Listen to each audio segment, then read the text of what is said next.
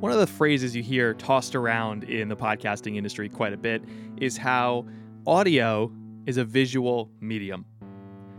I don't know who first brought that into the public eye, but it's probably Ira Glass, both because I've heard him say it, and when you don't know where to attribute a popular quote in podcasting, just attribute it to Ira Glass, and no one's going to ask you for your sources. So sure, Ira Glass made that idea popular. Audio is a visual medium. It's theater of the mind.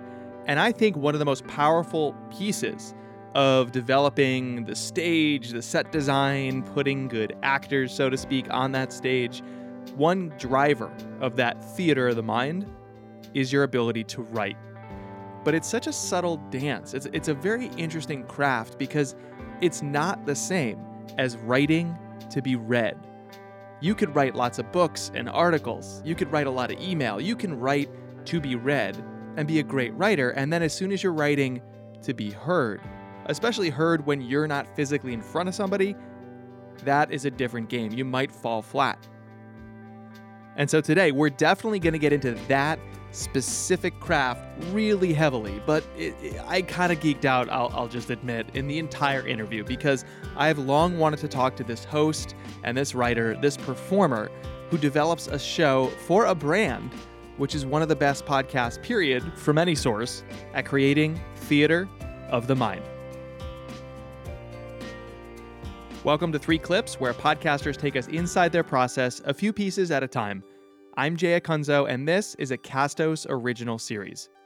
As always, our goal today is to demystify the creative process behind great podcasts and to inspire greater creativity in your work. To help us, today we're going to learn from Wes Davis from the show Camp Monsters.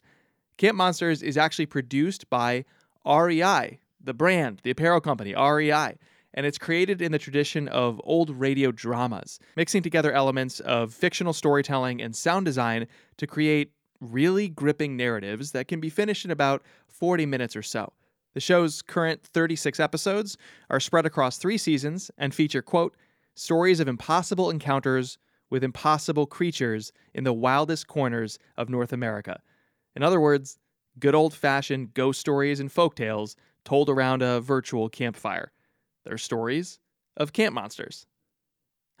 Oh, that's where they got the name. Okay, anyways, this show is part of the REI Podcast Network. Yes, the show is part of a branded podcast network where the brand itself creates multiple shows. And they're incredible. It's not marketing here. If you're like, oh, a brand, ew, ick. Look, that's my world, okay? First of all, I came out of the content marketing industry. You can do branded content incredibly well. And this show is at the head of that pack. And we want to dive into why that is. Each episode of the show involves a ton of research about the folktale or the creature, about the region it inhabits or supposedly inhabits, and the sound design and the music. Oh my goodness, unbelievable. I mentioned before, but the show is hosted by Wes Davis. He's the writer and host of Camp Monsters, and he teams up with producer Chelsea Davis, his sister, and sound engineer Nick Patry to create what are essentially mini audio dramas. But before we dissect the show that clearly I love, let's first meet Wes Davis.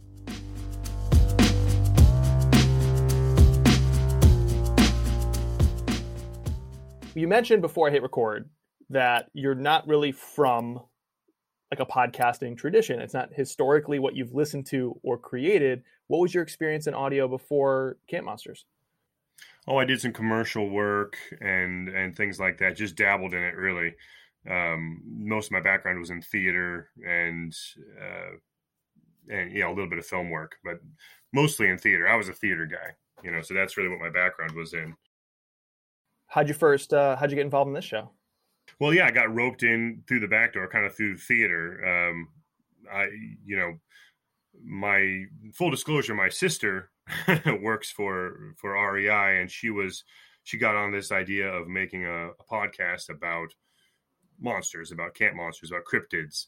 And the original concept was just something she was trying to pitch internally. And because of my background in theater, she approached me about just recording a pilot that she could use as kind of a proof of concept. And then they were in touch with a couple different established podcast talents that they were going to use to kind of move this forward. Anyway, she never even ended up playing the pilot for anybody because REI just loved the idea, and they got into negotiations with a couple different people to host, and things bogged down, and it was looking like they weren't going to be able to put it together on the time frame they were hoping to do, just because of conflicts and people not being able to put it together the way they wanted to. And so then she pulls out this pilot that we'd recorded as a one-off, a year prior, which was the Bat Squatch episode, and said, well, hold on, before we scrap the whole thing, we do have this one pilot that we recorded. How about you give it a listen? And it got a really positive response from within REI. So that was my way. And then they called me up and said, hey, what about you hosting? Which isn't something that we had talked about or explored. It was just supposed to be kind of a, like I said, a one-off thing that was just going to never see the light of day, just going to be internal. But turned into something more. I'm glad it did. I'm glad it did too, because I came out of the marketing industry, specifically content marketing, where, I've tried to push people and organizations and teams towards branded stuff, not feeling like quote unquote branded stuff, just feeling like good stuff. And this show is not showing products. It's an original series or an original show, which of course improves affinity to the brand. And Chelsea actually came on 3 clips in its early days. I heard that one. That was a good episode. Well, all credit to her, because she's very strategic. She understands that there's always a balance, always a dance that you're doing between, we have an existing brand, we do have marketing goals, but we want to make something worthy of the audience investing their serious attention. And I think some people may hear this show, and if you don't know it's from REI, it's not from a media company. It's not an independent creator who owns the show. It's a brand. And some people might be surprised by that. Now that you've done it for so long, what do you think it is about a company like REI that puts them in a good position to make an original show like this, where so many brands, it sort of comes across as hollow? Well, I think you hit the nail on the head when you talked about their commitment. They're the kind of brand and the kind of company that really has a commitment to quality. And so I think that was where, Chelsea had success and we had success selling them on this idea of, hey, we have a good thing here that people are interested in, that, is a good thing in its own right. And you can put, your name on it, and this can be something that you really own and run with. And it'll be a good representation of you out there in this, very quickly growing marketplace. You're going to make a name for yourself. You're going to make a mark by producing something good that doesn't necessarily have to, follow, like you said, expectations when it comes to what a branded podcast is going to look like, and they're the kind of organization that's just interested in quality and are willing to follow that out and to kind of chase that. And so it really opened a lot of doors for us and allowed us to make what we wanted to make. And like you said, I think come out with something stronger because of it. The show features 40-ish minutes of storytelling. It's all narrated by you. You're the lone voice, and there's a lot of sound design, a lot of music that makes it really immersive. Can you just paint a picture? When someone hears it, they're going to hear you. Obviously, there's more people working on the show. So what's the makeup of the team supporting each episode that makes these things come alive? We've got a lot of great people at REI, first of all, that are helping us come up with the monsters and the markets, the places we want to locate those monsters in, or where those monsters are located. And then we can kind of build it from there. And as I write the scripts, I'm going back and forth with different people at REI and at our sponsor Yeti and things like that to kind of, just see how the story is developing and see what we can do there. So we've got a lot of good input at that level, and that's kind of across multiple teams. And then, of course, our senior producer Chelsea Davis is right there with it at every step of the process, just kind of herding it along and helping it, making it happen. And then Nick Patry is just a one-man band. He's our engineer, and he's a wizard with sound. And so once I get done recording it, he gets a hold of it and cleans up all my mistakes and adds all the really cool, what really makes it the show, I think. Otherwise it's just a guy talking. But when you get a lot of the world that Nick puts onto it, it really adds something. And then once we have the finished product, it goes kind of back to the teams and back to Chelsea and all our producers and people in the marketing structure at REI and stuff. And then they kind of give it the thumbs up or have a couple changes, that sort of thing. We do a few re-records and then we turn it loose. So it's a team effort for sure. And we've got a lot of good people supporting it. So the episode that we're going to pull all of our clips from today is the same one, and I understand it's one of your favorites. My favorite one this season. Yeah, I'm so excited. That was a total coincidence. Our producer Stuart selected this episode, so I want to ask you after we hear a clip why it's your favorite, but we'll hold on that for a moment. It's called Colossal Claude, which is about a fictitious encounter between a sailor and a mythical sea creature known as. And any guesses, my listener friend? Colossal Claude. It's the 5th episode of season 3, and it was published on October 7th, 2021.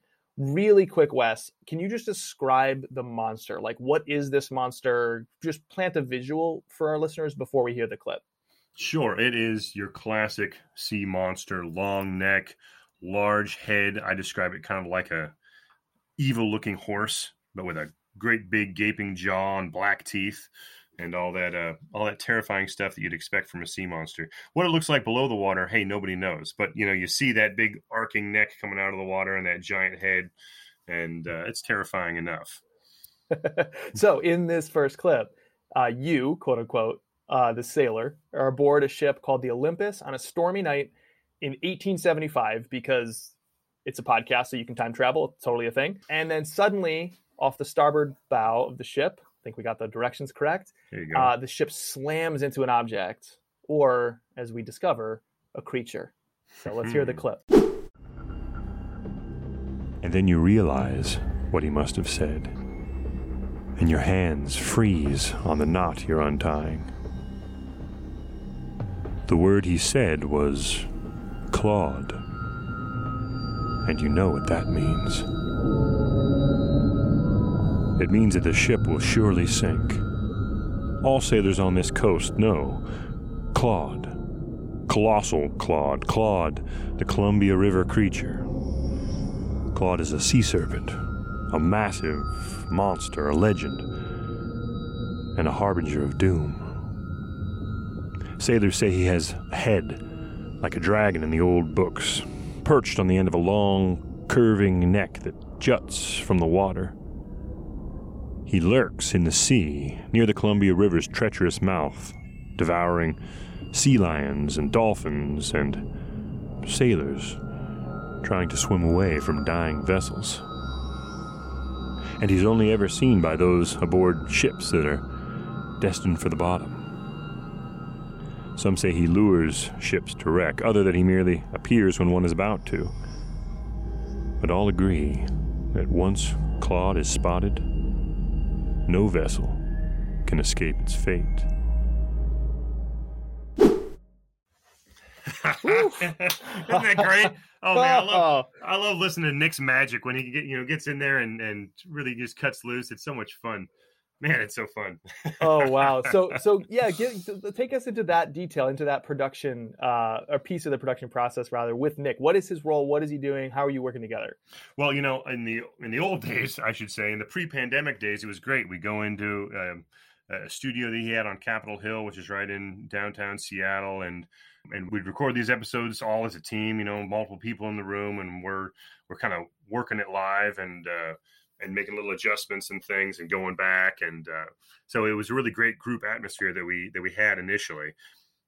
Now with the pandemic, that's all changed. Now I'm recording it in an old root cellar in my basement and then sending the audio file over to Nick and he's working on it. But we still, if anything, I think we've gotten better at turning him loose to kind of put all these pieces together. The first season, there was a little bit of hesitation about putting in too much sound and too much ambiance because it felt like we wanted to stick with just kind of a campfire sound. So you go back to season 1 and it's heavy on the campfire, it's light on everything else. But Nick really worked on us and was always showing us different things that he could do. And this season especially, we've really let him go with it. And I think all those great just sounds that he works in the background are so much fun. So really, I record the vocals, I turn it over to him, and then he'll come back with this orchestra of haunting sounds that he's put over the back of it. Tinkling chimes, or it'll just be something as simple as one low note that'll start to grow in the background, and he really has a feel for it. So there's not a whole lot that I have to do, or that we really have to do as a team. We'll tell him, a little more of this, a little less of that. he put too many owls into one episode. We said, whoa, you got to go easy on the owls there. But, but yeah, so it's really easy on our part. We just let Nick go and he makes magic. But it's so great. I always get such a kick out of hearing the finished product. It's so good. Yeah, it's like having a whole band backing you up. I mean, it's a blast. I'm glad we're starting here because I wanted to start with this sort of non-obvious to some people element of the show. I think the obvious part is, the monster, the selection of that monster, the scripting, of course. It's such a it's a written show. So we're definitely going to dive into writing for audio because I love that nuance and that craft. But I did want to start with the non-obvious to some again, which is the sound design and the structure of that. Chelsea, who I mentioned before, Chelsea Davis, when I've seen her talk publicly about the show, one of the things that she's mentioned is that what makes it work, the sound of this all, it is restraint. Like you said, maybe too many owls in an episode, and here and there you might have to tack someone like Nick back. But for the most part, he seems to strike that right balance between not enough and too much. Why is restraint something that matters to actually convey that feeling? Why does that nail it? It's sort of like a Goldilocks approach. Yeah, well, restraint, I think, is the key in anything like this. It's having those really, the creativity of the whole thing comes from the parameters that we set, and say, okay, well, this is what we're going to do, and this is all we're going to do. I think a podcast like this, especially where you're trying to play on suspense and terror, it has a lot more to do with what you don't describe and what you don't see. Really, the challenge for me is I always like those episodes. We had one called the Ozark Howler early on, and I'm always fighting to get less details, I guess, of the monster, because you're going to imagine something way more terrifying than I could ever describe, really, and that's true of so much that we do on the show. When you're writing something like this and when you're writing for sound, it has so much to do with remembering that everybody's seen a sunset, but everyone's also seen some terrible creature, that they remember from their childhood or something, so you got to give them free rein to invest this thing that you're loosely describing with all the terrible things they can imagine. So yeah, there's a real art to less is more here. And I think Nick does a great job with the sound design in terms of keeping it in the background, but really making a huge contribution to the show. A phrase I've heard people in production talk about, especially with heavily sound designed episodes, is that occasionally the ear needs a break. And so that might come in the form of a moment of pause where there is no sound, there's no speaking, there's no music, there's no sound design. That might come in the form of a tone shift where you move from something somber to something upbeat, or that might come in the form of just, we're going to continue with just the host speaking and we're going to drop the music. I think this show kind of brings up another challenge, another need for that break, which is it is ominous. It is something is looming and it's a little, it's scary and there's low tones being played by the sound. And how do you bring a little levity to that? Do you have to find ways to weave in a joke or just give us a breath? Like, how do you think about that emotional pacing of it? Oh yeah. Well, we're always trying to have fun, and we're trying to build a better mousetrap here. We're trying to take, because I found, again, just in the things I used to listen to and stuff, I found that there were really good shows with a lot of variety, but sometimes those are a bit of work to listen to because they were hit or miss and you couldn't really count on them. You couldn't keep going back to them. And then there are shows that had a degree of the formulaic to them where you just eat them like popcorn because you kind of know the arc, the structure, how it's going to be introduced and how it's going to be built up, and then something's going to happen and then it's going to let you back out. And you can just listen to those over and over again because there's something about that pattern that just, it's addictive.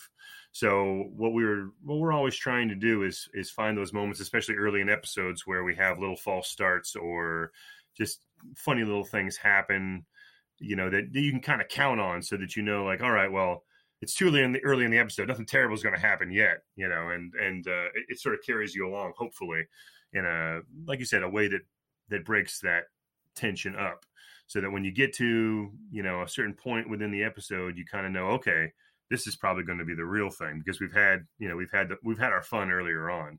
And the whole premise is so fun anyway that we're always looking for opportunities to to keep it light, and some episodes more than others. But we try not to hurt too many people in our episodes. We try to have a lot of fun. We try to try to throw some scares in there, and I think kind of break the mold too. In modern day terror and modern day horror, podcasts and movies and everything, a lot of people are really going for broke when it comes to gore and violence, and we don't, not because we refuse to, but just because I feel like there's more to be mined from fear, rather than just kind of cheap thrills.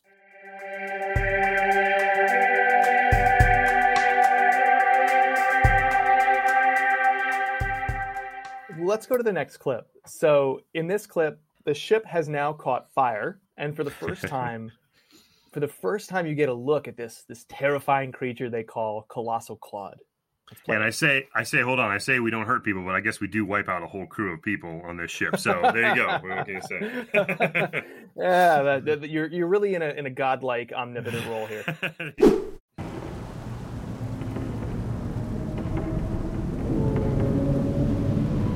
The fire on the ship has spread in spite of the rain, and by its light you see a movement in the water beside you that draws your eye.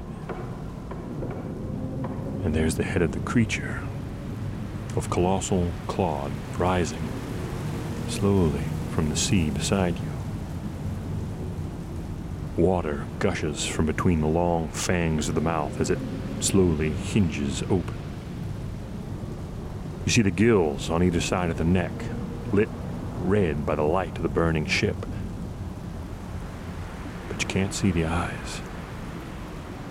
The eyes are sunken so far into pits on either side of the head that the shadows hide them completely. You are helpless, and your dazed brain resigns itself to this horrible sight being your last. That's got to be the scariest use of something named Claude ever. We were really fighting the name of that creature, but man, we came through. We came through scary. Up next on Camp Monsters, Nasty Norman. That's right. Exactly. It did not lend itself, but you brought it, my friend. Right. When you think about writing scripts like that, what I was struck by in that clip specifically was just establishing a sense of place. And I don't even mean the upfront moments of an episode where you're like putting me physically on the ship and in the water. It's like there's a subsection of that. It's like we're now moving to this part of the stage, so to speak. We're in the water, this has happened, and this is what I see. Considering it's about a sea monster and it's fictional, how do you ensure you capture all the key moments? Are you literally closing your eyes and being like, okay, so if this was to happen, then this would happen, then this would happen, then this, because it's so, you don't leave any details lacking. Well, thank you. I think, like I said, it's always that balance between throwing enough details at it, because there's a very clear picture in my mind of what's happening, but I have to also always keep in mind, and this is the challenge I think we're always faced with in these scripts, and we sometimes do a great job with it, and sometimes we struggle, where I'm trying to paint that picture, but leave you lots of room to fill in on your own. I want to say, all right, this is what's happening, but you're seeing what you're seeing, you're experiencing what you're experiencing as this story goes along, and I want to leave a lot of latitude for that. So it's a balancing act, really. But I have a picture in my head of how these things are happening, and a lot of times they'll change as it's going along, as I'm writing the story and telling it to myself in my head. It'll just, something will click and it says, oh, we're in the water, obviously this is what's going to happen next. Or like, oh, no spoilers, but when the mast falls and kind of saves you as the person for a while, that's the kind of thing that I wasn't necessarily sure that was going to happen until we're in the water with the creature, and then you say, oh, wait a minute, that's what's going to happen. So so it's fun. That's part of the fun of this is getting a chance to sit down and hammer these things out and take the ride with the listener, and say, oh, cool, this is going to be a lot of fun. Right.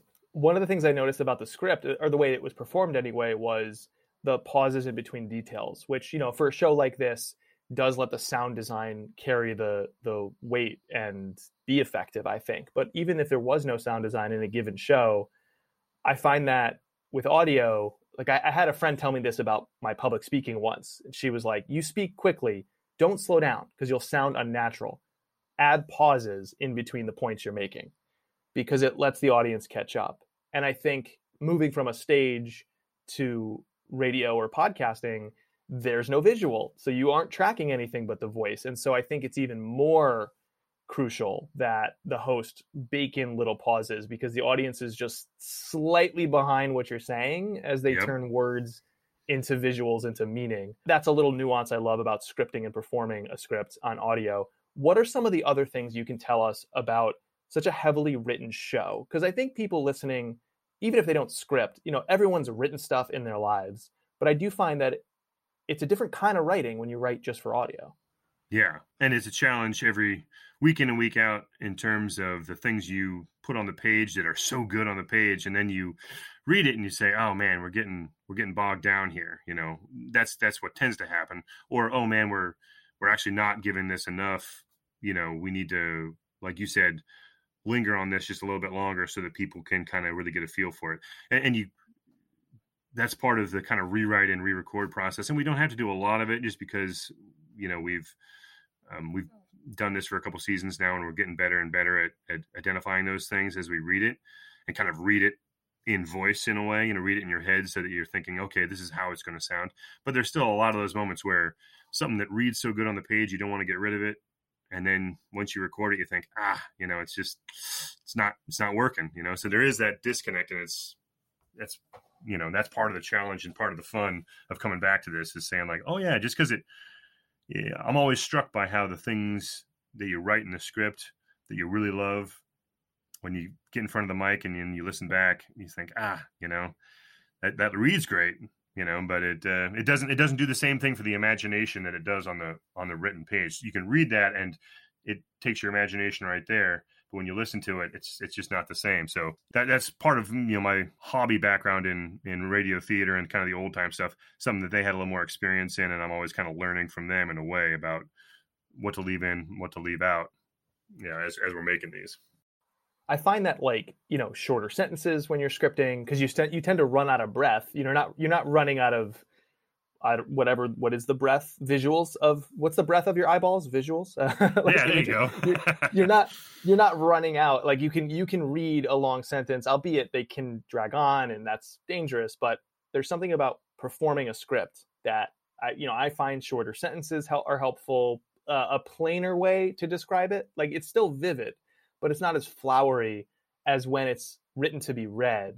Written to be spoken. You're not going to say, I don't know what a good example would be. Like there's some English lit or, high scoring words that you probably wouldn't use right in a script. And, what plagues me is when I write, my style of writing sort of came up with the early blogosphere, like a lot of sports writers in particular, because I wanted to be a sports journalist, who would write very colloquial style as different from print style when they moved online. And I kind of grafted that onto my writing. And part of that was, whether it was a columnist like Bill Simmons or Rick Riley, there was a lot more parenthetical asides.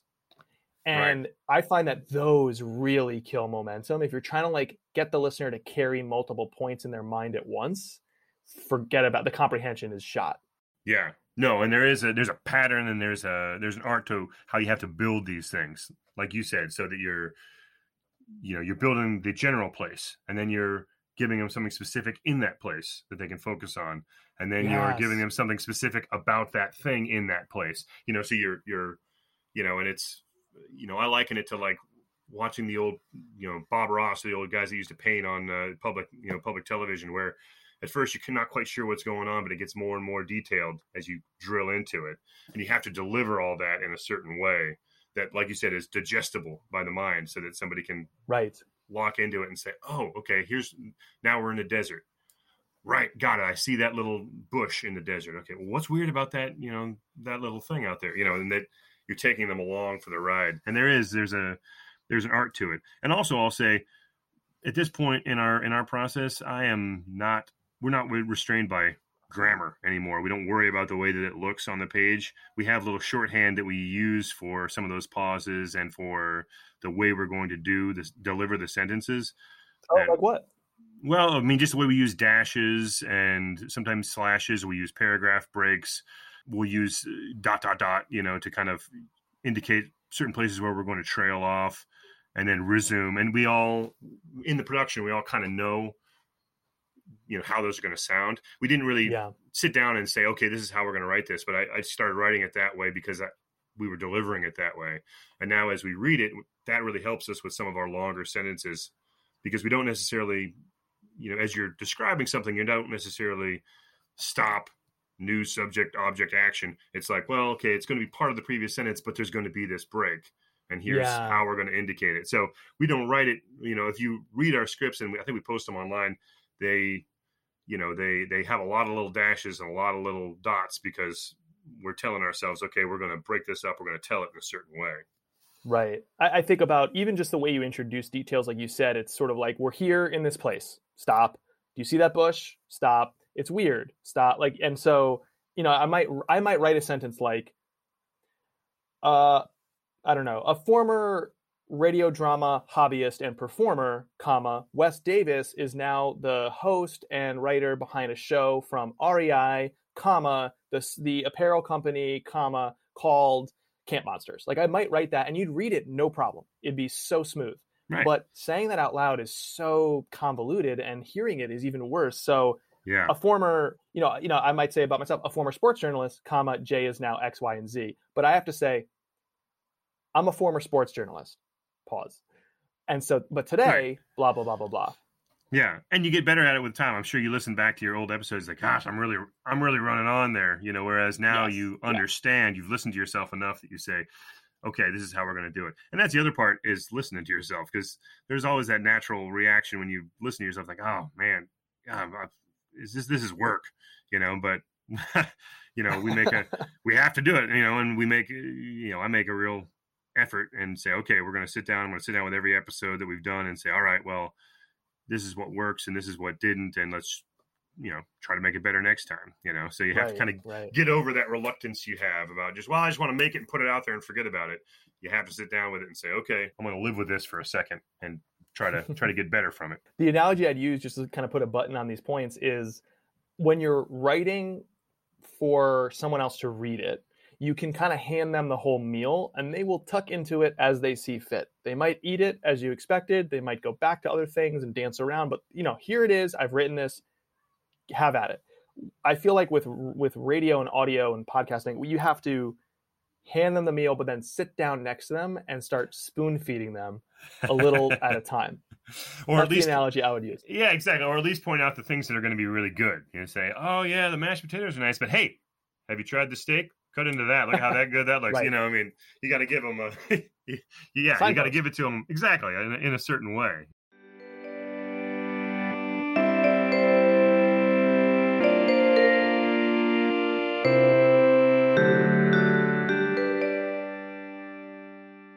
Let's go to the third and final clip. So as we proceed in the same story, miraculously, you've survived the ordeal with Claude. It's a miracle. You're alive somehow. How anybody survives anything with Claude, I don't know. Claude, I don't think so. It shivers up my spine. Yeah. Nobody has really lived to tell the tale because, and that's why we don't really know where Claude is, right? Obviously, all these monsters. What do you call them? Cryptids? All these cryptids? Yeah, there you go. Cryptids, they claim they're victims, and that's why we can't find them. There you go. But it's a podcast, so you can do it however you want. So miraculously, you've survived the ordeal with Claude, but somehow you've ended up at a different time altogether. Magic of podcasting. We can control those things. Let's hear the clip. You are half carried down endless hallways made of metal, lit by fixtures you've never seen the like of. You're given hot food and drink, and a warm bunk and warm clothes when you awaken. You meet the crew, a wide mix of nationalities, which you're used to as a sailor, but most speak some English, and you find that a few of them can understand the bits of Malay you remember from your voyages in Batavia waters. They're amused by your tentative wonder at the size of their vessel, and they tell you that it's quite small for what they call a container ship. They tell you the date, and twice you ask them to repeat it. The fact that it should be October is impossible, since the Olympus that you were aboard went down in March, and you know you could never survive so long. But the thing that truly gives you pause is the year. 2021, which the crew say is 2021, and you grow quiet at that, and cautious. Something very unexpected is happening here, and you can't quite decide whether the fault is in you or the world around.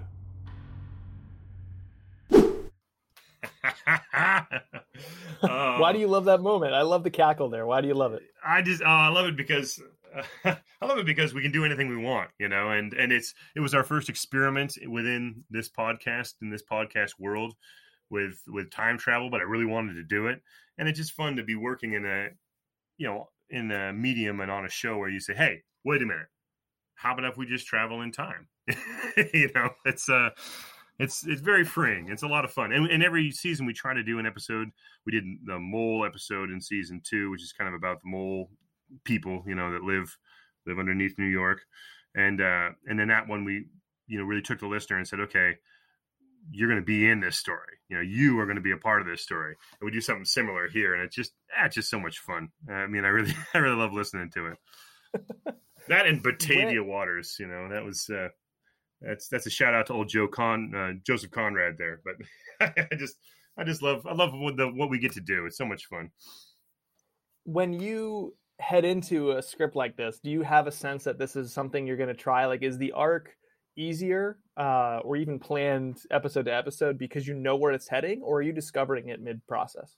Oh, definitely discovering it mid-process, especially with something like this where we were doing something we hadn't done before, in any of the seasons, where we're going to carry one character, and that character is going to be a listener, and it's going to start, in the dim past, and then suddenly jump right to the present, sort of thing. So, but it did make it easier because it was so fun and original, and it was let the idea carried that whole episode. I mean, just wanting to get to the next thing and find out how it was going to turn out.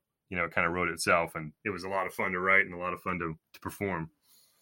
Is there any kind of story structure or sort of like, typical structure to an episode that you break from, or, are you walking in with a blank page every time?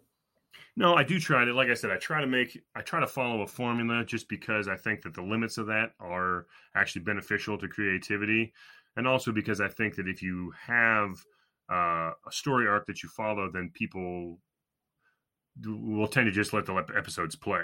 There's something about that familiarity that really brings you back. It keeps you coming back for more, I think. At least it's always been true of myself, because it's, you know what's going to happen. You know how it's going to go. It's the mystery is in the substance, is in every episode doing it a little differently and giving you something a little bit different, taking you some different place. This one was a bit of a break. And like I said, we mix it up here and there, and we try to change things up. But usually we kind of have that sort of, we introduce our characters, where they are, what they're doing, and then things start to get strange. And then usually you'll have a little bit of a false climax, which we used to use for an ad break, but found out people didn't like that. It took them out of the story. So we dropped those ad breaks, and then we would take it on to a real climax where you have some kind of encounter with the creature or some other very strange occurrence. Then the run out, either to escape or oblivion, depending on how we feel that day. Oh, wow. Well, I guess people are going to have to listen to this episode to understand, because we're not going to play it here. No spoilers. With the Colossal Claude episode, do you run out, you escape, or does it head to oblivion? So you'll have to listen to figure that out. What has been the reaction? What do you hear from listeners or people? Because, what I'm fascinated by is with this show is that you are taking existing source material and then telling stories. It's almost like fan fiction about these cryptids. Like in a way, there's some people that, I could imagine you have the historians and the purists, and you have the people who like telling stories like this, and you have people that just become a fan of the show, and then you have REI super fans. Like, there's a lot of passion in lots of different ways in the audience that you might be speaking to. So what's the response been? It's been overwhelmingly positive. I don't know. You always have people that, like you said, say, well, wait a minute, this creature, it's never been documented doing this or doing that. Kind of the purists who say, oh, well, I don't know whether that's really legitimate or is that really the way it happened. But most people really just enjoy the ride, and they seem to want to have their local creatures. We've gotten some good ideas from listeners writing in and saying like, hey, you should look up, this creature in our area. Sometimes things you'd never heard of, sometimes things that you can't even really find much mention of online, where it's just like, what, really? And then we have to do a little bit more digging and try to find more stories of these local creatures, because it's so interesting when you get down to the local folklore. There's a lot of things floating around out there that I don't know where they come from, but there's a lot of material out there and a lot of stories to tell. And so you have such a wide variety. You're never going to please everybody, because some people have their own existing ideas of what this creature was supposed to be like and about. But most of them are willing to go on the ride with you and kind of say, well, let's accept this telling of this particular creature or this story this time, and just see where it takes us. But it's been a great reaction. We've got a really great fan base that kind of keeps coming back to it. So we appreciate that and try to keep bringing the goods for them.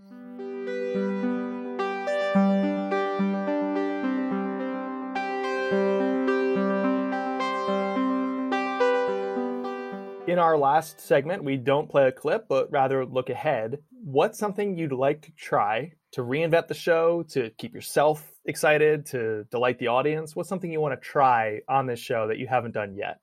I want to get more into, and we just started scratching the surface on it, but not just because not because we're running out of cryptids. There's still plenty of cryptids to do, but I would like to expand a little bit more into kind of hauntings and things like that, just because there's so much cool material that you can use and so many ways you can challenge yourself in terms of presenting frightening things that aren't necessarily tied to a physical creature, more like a phenomena and things like that. And also just from a structural standpoint, I want to keep playing with, we try to change the delivery, change the formula, change something about the way we make the show every year. And there's just a couple, little tweaks that I want to try next season and season following, in terms of trying to bring the excitement right to the viewer right away. I mean, the listener, right away, and really find a really good way early in the episode to give them a little taste, to get them queued up on what's going to happen, on the action that they're going to find out about, because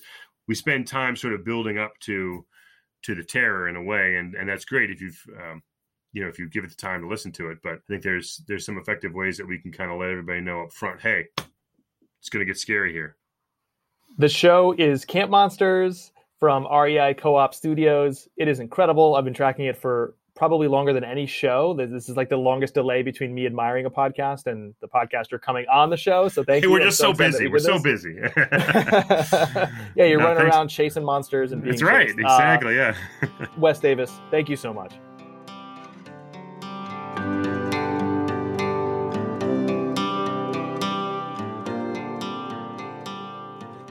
This episode was produced by Stuart Barefoot, and our music was created by Tyler Litwin. My work, including my narrative podcast Unthinkable, Stories to Inspire Creativity, can be found at jayakunzo.com. 3 Clips is a Castos original series. Castos is a software company that believes what I believe about podcasting. It's about going deeper. It's about exploring meaningful things to your audience in a way that few other forms can do. And so they provide tools for podcasters to do all the basics like host, distribute, and measure the success of your podcast. But they've also recently developed a suite of tools to help you create a private podcast.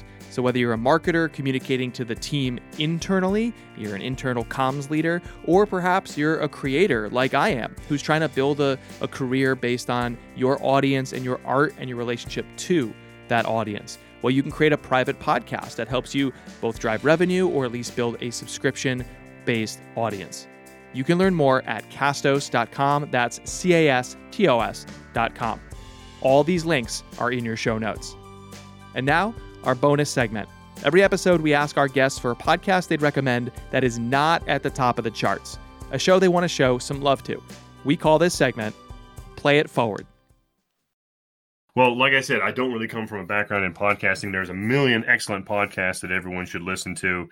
I'm just not qualified to really pick and choose, amongst them. So what I would say is go back and listen to some of the old time shows, things like the Black Museum, Orson Welles' old show, Quiet Please, Lights Out, some of those kind of shows that they really put great production quality into back in the old days and great storytelling. I know that's a little bit of a cop-out, but by God, that's what I'm going to really, really push for here, because I think there's a lot of material and a lot of great lessons to be learned from those, and they really did it right. And no one's ever going to be as good as Orson Welles. All my little pauses and things, I steal that from him, but some of these guys were just so good at what they did, guys, and people. Some of these people, men and women both, delivered it so well back in the old days that it really works to kind of go back and take inspiration from that, because there's a lot there. There's a lot to be found.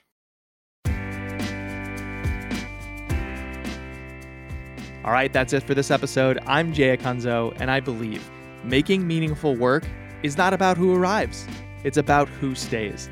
So thanks so much for staying with me, and I'll talk to you this coming Monday with a brand new episode of the show. Until then, keep making what matters.